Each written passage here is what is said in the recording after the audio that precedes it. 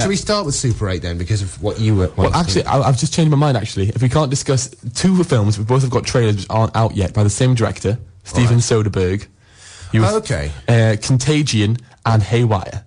Both trailers are available on the web. Haywire just being released, I think, just yesterday, in fact, or maybe even with Captain America. Contagion was released a week ago with Harry Potter, even though the release dates for the films are about 6 months apart. We'll talk with the one which is coming out first, which is Contagion. What do you know about it? Well, where do you stand on Soderbergh in general? I like him. I do, actually. I think, well, of course, there's Sex, Lies and Videotape, which is really quite good. Ocean's 11, which is a rare remake, which is actually pretty enjoyable. The remake is actually better than the original. Yeah, Traffic, which is quite good. I quite like. Stellaris bombed, but I didn't mind it that much. I didn't see The Good German. I didn't see Ocean's 13. I quite like Shay, although I couldn't help thinking, what would it be like if Terrence Malick directed this, because he was originally attached. I really like The Informant, because Matt Damon's really good in it, and I'm excited for Contagion and Haywire. Yeah, I mean, I haven't seen the trailer for Haywire. I like Soderbergh in parts, because I like Ocean's 11 and I like Stellaris quite a bit, although obviously it's not as good as the Andrei Tarkovsky version. My problem with him is that he makes films far too quickly. Yeah, he does, and he just rifles through them. Yeah, and a lot of his films actually don't get wide release. There was a film that he made a couple of years ago called The Girlfriend Experience with a porn star called Sasha Grey, in which the tagline was "Go and see it with someone new and then expletive deleted." And it's the problem with Soderbergh. I mean, you can see this in the Che films, which I'm not the biggest fan of, is that he barrels through so quickly that a lot of the time it looks deeply unprofessional. There's a sequence in Che Part 1, I think, when Che and his guerrillas are going through the forest, and the camera is focusing on this twig in close-up, and it stays on this twig for about 2 minutes. You think, I know the soldiers aren't that interesting, but it's a twig. Yeah. Can you move on now? And I think, no, if Terrence Malick had been involved, I don't know, at least he would have cut to something slightly more interesting than just a twig. Well. Yeah, and so, I mean, I've seen the trailer for Contagion, and the cast is unreal. Yes. The cast is, let me just, Marion Cotillard for La Vie en Rose. Yes. Cotillard, La Vie en Rose, Public Enemies, which is awful, and Inception. Yes. Matt Damon, no explanation needed. Lawrence Fishburne, you know, Morpheus and Bobby and things. Jude Law, tremendous again, huge actor. Gwyneth Paltrow, terrific again, you know, Shakespeare in Love, she's great in that, and she's great in so many other things. Kate Winslet, awesome actress. Bryan Cranston, who's now officially hot stuff right now because of his performance in Breaking Bad. He's now like one of Hollywood's biggest properties, along with Benedict Cumberbatch and Idris Elba. Yes. And it's also got Jennifer L, you know, Elliot Gould, as well. The cast is unreal. Contagion, as the title would suggest, follows the rapid progress of a lethal airborne virus that kills within days. This is the plot. As the fast-moving epidemic grows, the worldwide medical community races to find a cure and control the panic that spreads faster than the virus itself. At the same time, ordinary people struggle to survive in a society coming apart. It's out on September 9th. In the US, at least. I'm not sure about the UK. The trailer's online, and I was disappointed by the trailer. I'm going to say it there. I think that there are things in the trailer which are good in terms of, you know, the whole sort of military paranoia stuff that's going on. I mean, I'm not the biggest Gwyneth Paltrow fan. I think that it comes down to, again, in terms of the pace at which Soderbergh makes this, how interested is he in the subject? Yes. Because in the case of something like the later Ocean's films, 12 and 13, you got the sense that he was just doing them because of the money. And certainly Ocean's 12 had a script that seemed to have been written by bankers and lawyers, in terms of, okay, we can get Julia Roberts, we can get Jude Law, we can get... Al Pacino or whatever. He turns up in the third film. And so in the case of this, I think that it's one of those films in which he's sort of interested in what it is, and it's an interesting idea. I mean, obviously, there's things in science fiction like the Andromeda Strain or Invasion of the Body Snatchers, which talks about some lethal virus. I mean, obviously, that's pod people, so that's slightly different, but it's the same sort of thing. So the trailer gave me a whiff of 28 Days Later with the sort of abandoned city. Yes, and there is the infected thing rather than zombies as well. What I was going to say as well was this is gauging Steven Soderbergh's interest. He hasn't written a film for about 7 years. The last film he wrote was Stellaris, which bombed. He wrote Sex, Lies and Videotape, which is brilliant, and he wrote some other ones, and then the last one he directed, which he wrote, was Stellaris. And it's just it's interesting to me, I think, that he hasn't written anything, because he can write, because Sex, Lies and Videotape is good. His early work is very good. And so, yeah, exactly. And it's just interesting to me now that he just works on, you know, spec scripts that someone else has done, and he just gets attached and he'll do it. Yeah, I mean, we shouldn't badmouth all spec scripts. No, not at all. I mean, you know, because Martin Scorsese concedes he can't write for rubbish, and he's a terrific director. I mean, he works on, even though the trailer for his new film looks awful, but we'll get into that if we've got time after Haywire. Yeah, which I haven't seen the trailer for, so you go ahead.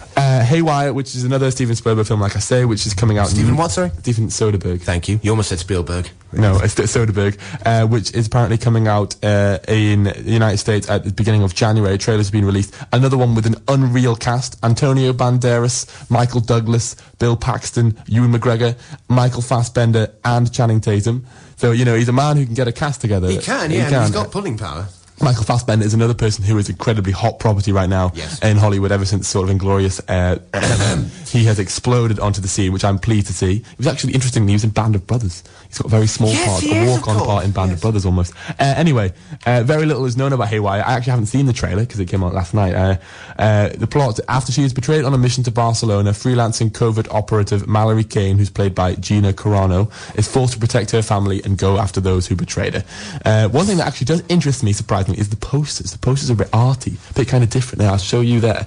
It's just this works really well on radio, but I know, yes. Check out the poster and check out the trailer, which I'm going to do as soon as I get home. Yeah, it looks like a martial arts film. Yes, it's interesting. Like I said, if anything, nothing else interests me about it but the cast.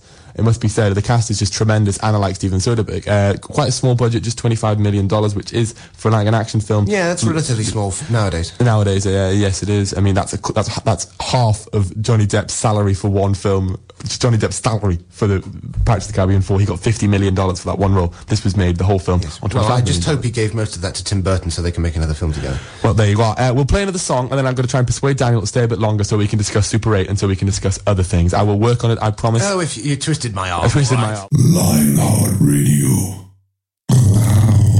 That was The National with Mistaken for Strangers from their album Boxer. I have persuaded him. I've twisted his arm to stay longer. We have numerous discussions to make. My arm is quite painful now after all that twisting. It is, because you were originally only going to stay for an hour, and now we're staying for the full 2. This is going to be an extra long special podcast for all listeners. Yes, it is. Oh, we can edit out all the waffle that we have. And all the swear words. And all the one. So far, yes, we have half an hour left. Anyway, thank you for sticking with us for this extended edition.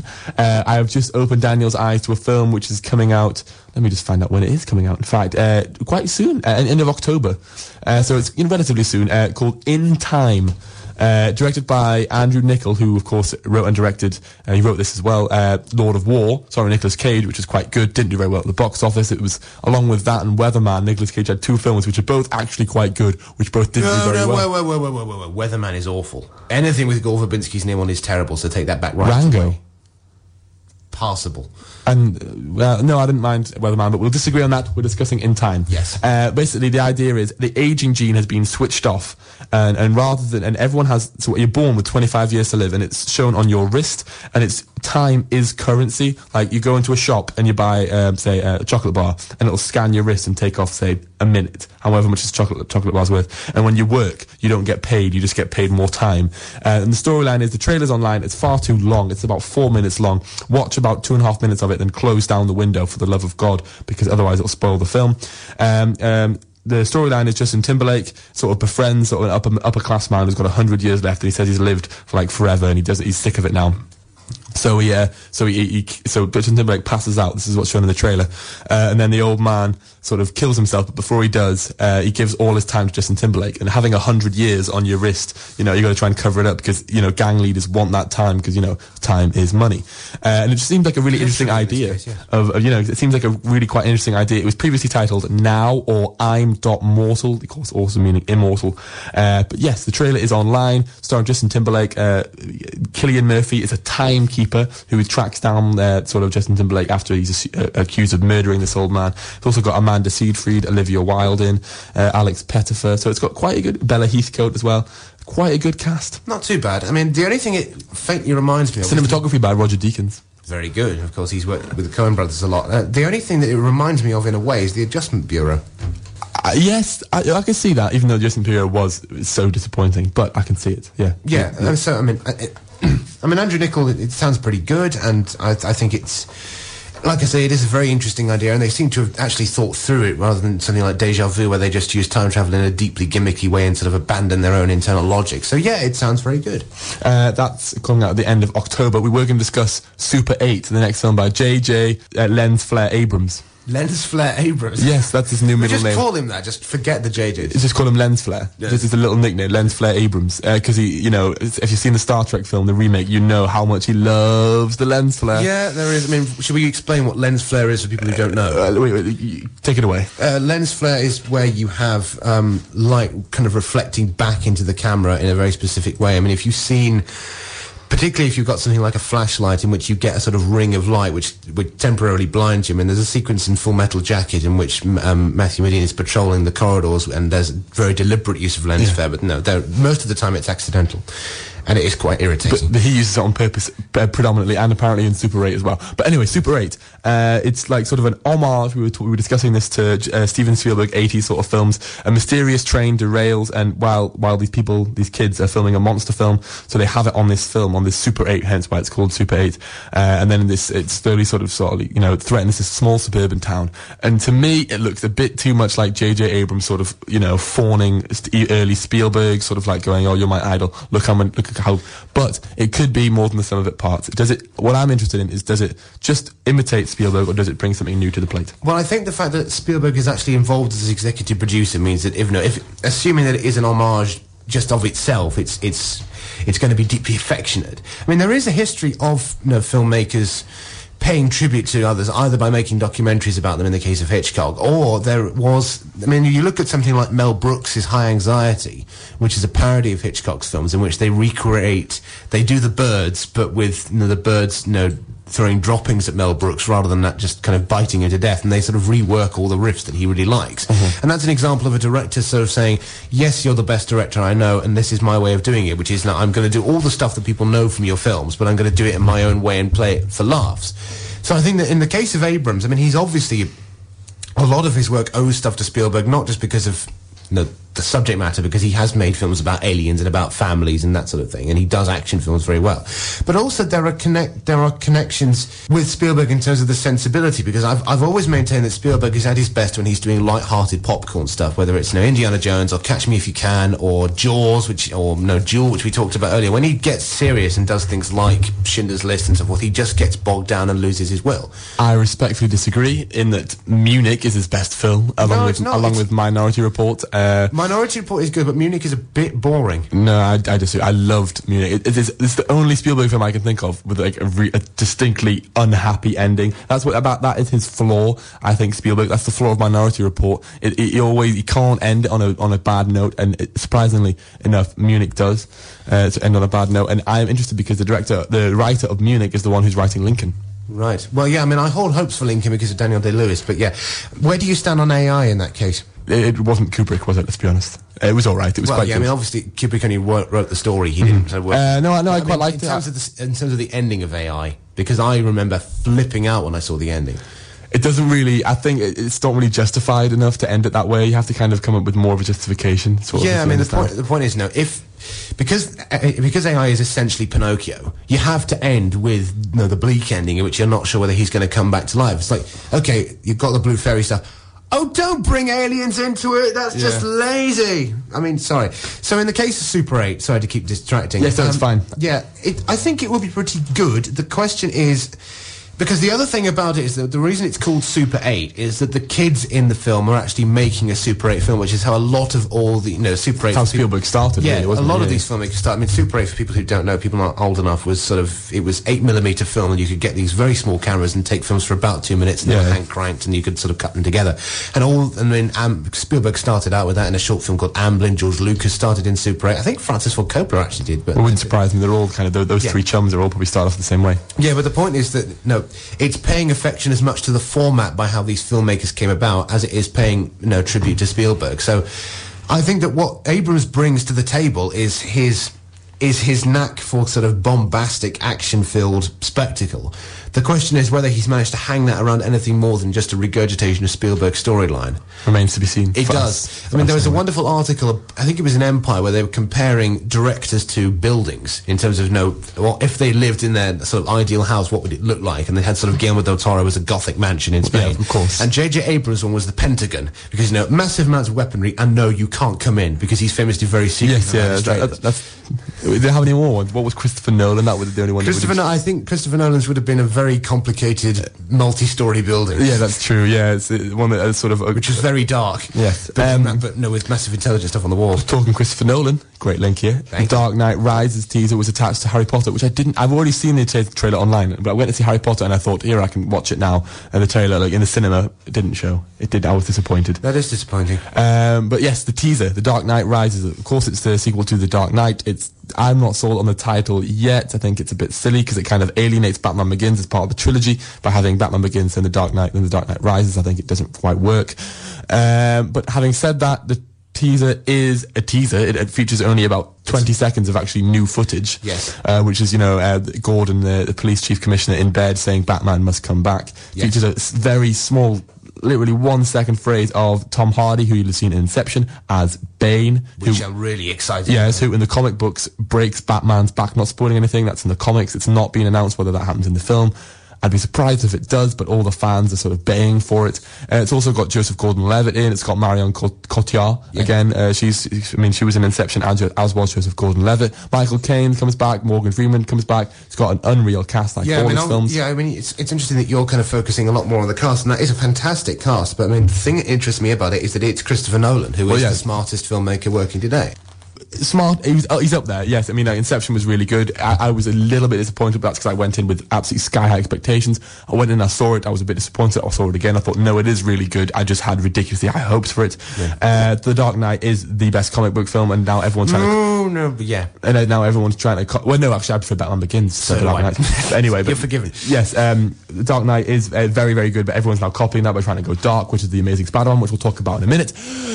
But The Dark Knight Rises teaser is online, and it is a teaser. It has lots of footage from Batman Begins, has a little bit of footage from The Dark Knight as well. The thing that interests me, I mean, first of all, it's going to be a thing with Christopher Nolan, having made Inception, which is absolutely extraordinary, and I saw it twice in cinemas, and both of the time, it was special for me because I saw it both times, and both times, when I came outside, it was still raining, so I thought I was still in the dream. That's quite good. Yeah, so there was that experience. I mean, I wonder if, having made the film that he's been working on for 10 years, whether his return to Batman, because this is definitely going to be the last one. It is, he's confirmed it, this is the last of the trilogy, the conclusion. Yeah, I wonder whether he might actually be soft-pedaling a bit, as in to sort of get the third one over with so he can do something else. Yeah.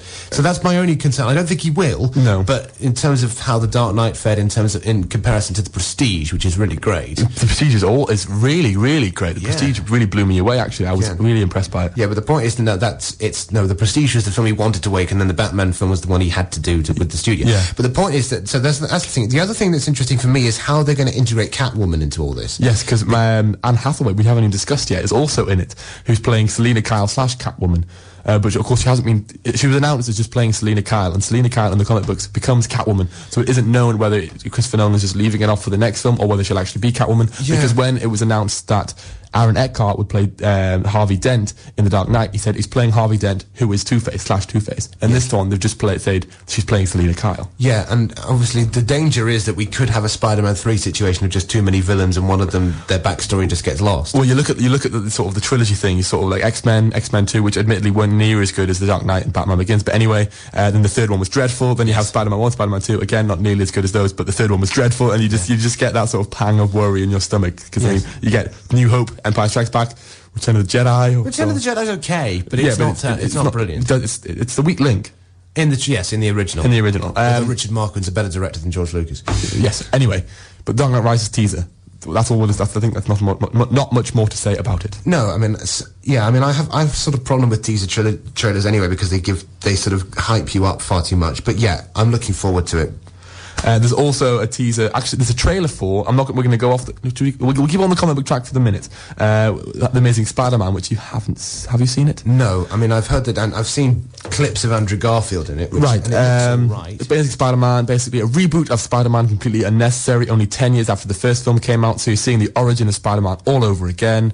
It's directed by Mark Webb, who directed 500 Days of Summer, which I think is Zooey Deschanel, which I think is bizarre, because that budget for that was $5 million, and now all of a sudden he's getting like $150 million budget, if that, probably more, which is unreal. I mean, like the director of Monsters, Garth Edwards, he made that on for $10,000 or whatever. It's on his own back, and now he's making the Godzilla reboot. I'm not even lying. There's a Godzilla reboot? It's going to be a Godzilla. It's coming out summer 2013. It's going to compete with Guillermo del Toro's Pacific Rim, which looks really great with Idris Elba and... Yeah. All you need to know about Godzilla is when the original Japanese Gojira was released in the 1950s, it was released in Europe in its original cut, and it was fantastic. The Americans saw the original cut, thought, we need to make some changes. They reshot half the footage, put it back in, and then made a cut that was shorter.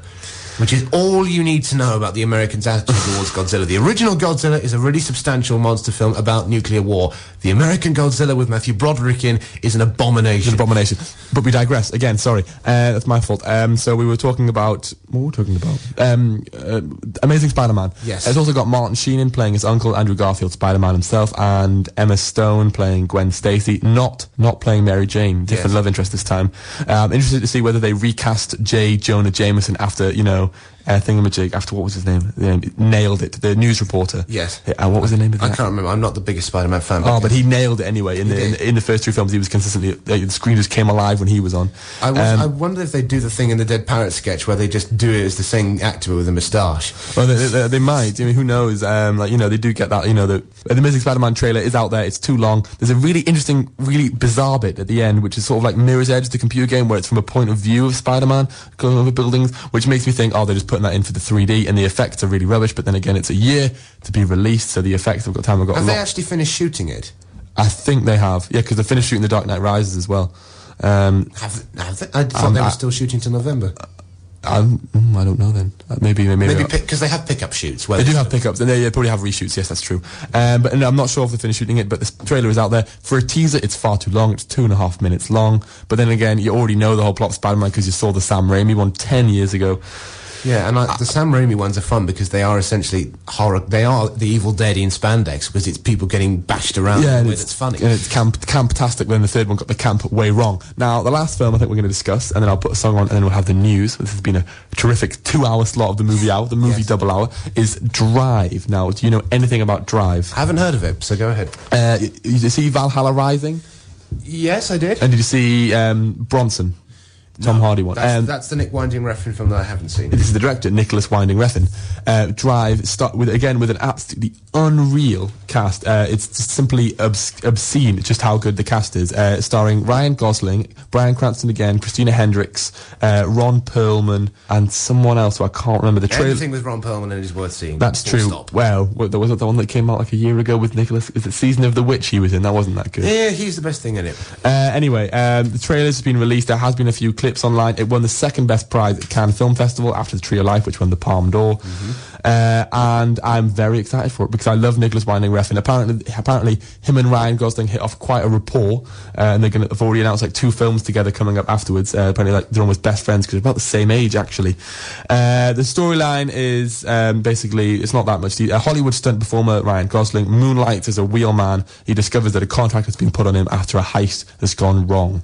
That's pretty much it. When you say moonlights as a wheelman, he works generally as a mechanic, but he sort of at night he works as bank heists. He's the getaway driver. Yes. So the cast is unreal. It's also got Albert Brooks and Oscar Isaac in. I forgot to list those. And yes, like I say, it's got really good feedback. Apparently, it's just a really good sort of duel-esque almost. So you can imagine, or even the Hitcher sort of film, getting chased. Like that. It's very, very good. Apparently, it has a nice mood to it, and it comes out. Its screenplay is by Hossein Amini. Now, he's written something beforehand. Let me just check. He was going to write originally the sequel to The Golden Compass, The Subtle Knife. But of course, The Golden Compass didn't do very well, so he didn't. But his first feature film was, again, film starring Thomas Hardy, which of course probably is the link to Bronson, which is the link to Drive, which is called Jude, which I actually haven't seen. But nevertheless, Drive, I remain... Is that Jude as in the adaptation of Jude the Obscure, which was filmed by Michael Winterbottom? Yes. Yeah, because that's one of Winterbottom's weaker efforts. Yeah. Well, it was nominated for Satellite Award, but the Satellite's really rubbish for Best Adapted Screenplay. Christopher Eccleston's good in it, but it's just a very... have you read the novel of Jude the Obscure? I'm afraid I haven't. Which is about cousins marrying each other. And it was the thing that led to Hardy effectively divorcing his wife because he wrote it about her. And, it's a very difficult subject matter to do. And like I say, Christopher Eccleston's good in it, but it's a bit misjudged. From the heart of the district, this is Lionheart Radio. Thank you very much for listening. Sorry if we've ranted along too much. It has been a special 2-hour edition with myself, this Tom is not Davidson. the Roger Corman version where he just kind of come in and say, cut an hour out and put in an exploding helicopter. If you like this, if this is the first time you listen to me, you can listen to me every Tuesday, 5 till 7 on The Eclectic Show, where I do little film reviews and things. On Tuesdays, I'll probably be having a big rant about Harry Potter, and then maybe even Beginners as well, because I saw that. Daniel is on every Saturday. I'm here from, like I said before that song, I'm here next Saturday from 10 to 11 with Richard Dale talking about Captain America and An American Werewolf in London. You can download the podcast to the show. We're working on getting the last 2 installments up because we've had a couple of technical difficulties. All right. Things skipping. But everything up until Westworld is available to download at the moment from the interviews tab on the Lionheart website. There you are. And just quickly, we were talking about Drive before. We've got a couple of minutes left. The director said that the influence came from Bullet and that Drive was a dedication to Alejandro Jodorowsky. Jodorowsky, sorry. Who is a very important... I mean, he's very little known in this country, but he's one of the maddest filmmakers ever, because he directed 2 films. He's directed a lot of films, but the 2 he's most famous for is The Holy Mountain, which is sort of Ken Russell on drugs. And if you've seen any Ken Russell film, you know they're quite mad already. They are. But also he directed that strange western called El Topo, which came out in the early 70s. I've heard of this and I haven't seen El Topo is just completely weird. And the first half is like a western, the second half it's a thriller, and there's stuff in it about sort of cowboys and underage boys, and it sounds really horrible, yes. But it's one of those kind of really mesmerising, trippy experiences. It's a bit like watching Altered States, the Ken Russell film with William Hurt, where I've seen that body mutation and several. So yeah, I mean, but no. He was also down to direct Dune before David Lynch did that. So yeah, but comparing anyone to Jodorowsky it's brave. He didn't compare it, he said it was dedication to. Yeah, but even so, it's brave to kind of mention Jodorowsky's name in the space of your own. But like I said, he didn't actually write Drive, the director Nicholas Winding Refn, but he is writing the next film with Ryan Gosling. Ryan Gosling, who is officially very hot stuff right now. He's always been a very good actor, but he's, sort of like choosing his roles very wisely, but at the minute he's an absolute workaholic. He is in Drive. He's also going to be, he's also going to be this year in Crazy Stupid Love, which does look like a remake of Hitch, starring Steve Carell, Julianne Moore and Kevin Bacon, where he's the suave man and he helps Steve Carell win his wife back. He's also last year he was in Blue Valentine, which is my favourite film of last year, which he was tremendous in, along with Michelle Williams. He's also in George Clooney's next directing, which can't be any worse than Leatherheads, called The Ides of March. I quite like Leatherheads, actually. And in 2013, this is just according to Wikipedia, he has The Place Beyond the Pines, 2013, where he plays someone called Luke, The Gangster Squad, Only God Forgives, and a remake of Logan's Run. So there are 4 films coming out apparently in 2013. But the Logan's Run remake is going to be by the same director as Drive, Nicholas Winding Refn.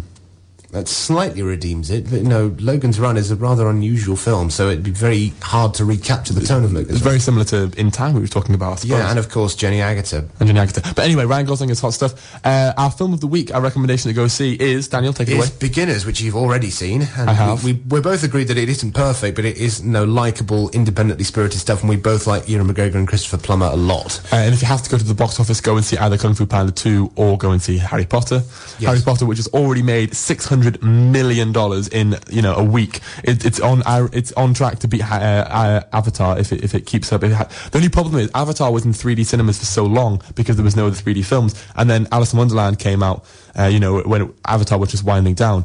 With Harry Potter, the 3D cinemas are going to get filled up with other things because there's so much 3D stuff coming out at the minute, which is the only risk for it not to be Avatar, because unless that happens, Harry Potter is going to go way bigger.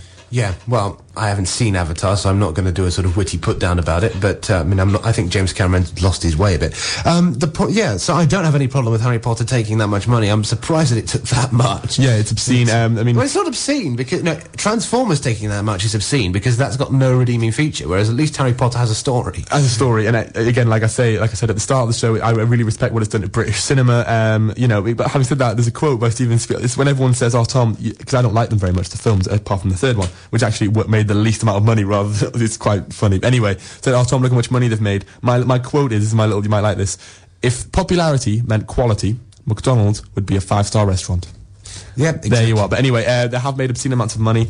There's a quote from Steven Spielberg when he was originally going to direct Harry Potter. He was in talks to, and he said, "There's no challenge making money with these. It's like taking out £1 billion and just putting it in your bank account. It's just a slam dunk. The real challenge is making good ones, which they've kind of failed at. Like originally, J.K. Rowling wanted Terry Gilliam to direct the first one, which would have been incredibly interesting, if nothing else, because Christopher Columbus is a hack director. You know, basically they said Christopher Columbus directed Mrs. Doubtfire, so therefore he's directed kids' films before. He's far too safe. That's the problem. He's far too safe. Terry Gilliam would have been out there indeed. And I think they should have either had one different director for every single film, or the same director for all 7. Yeah. They haven't. They've done kind of half and half. Because there was talk that Gilliam was going. He was offered the chance to do Goblet of Fire. Yes. But he turned it down because of the fact that Hollywood had been so mean to him. Yeah. After the fact Brothers Grimm. Well, he was in the middle of the battle with Brothers Grimm at that point. No, because they were still shooting. And also, you know, Alfonso Cuarón, who directed the third one again, like I say, it's the best. He was offered, and so was Guillermo del Toro. They both wanted to do, didn't want to do the 4th or 5th, but they wanted to do the 6th or 7th. They said, we want to do like the end ones. And basically the studio thought, no, we like David Yates. I mean, Guillermo del Toro, basically he got spurned because he wanted to direct like the 6th or 7th. And he said that early on, and they said, no, we're not going to plan that far ahead. So he went off and made Pan's Labyrinth, which is a masterpiece kids film. It isn't really a kids film, but it's a masterpiece nonetheless. And you look at that and you look at Harry Potter and you think, oh my God, what could have been? Yeah. Lionheart Radio, the voice of Northumberland.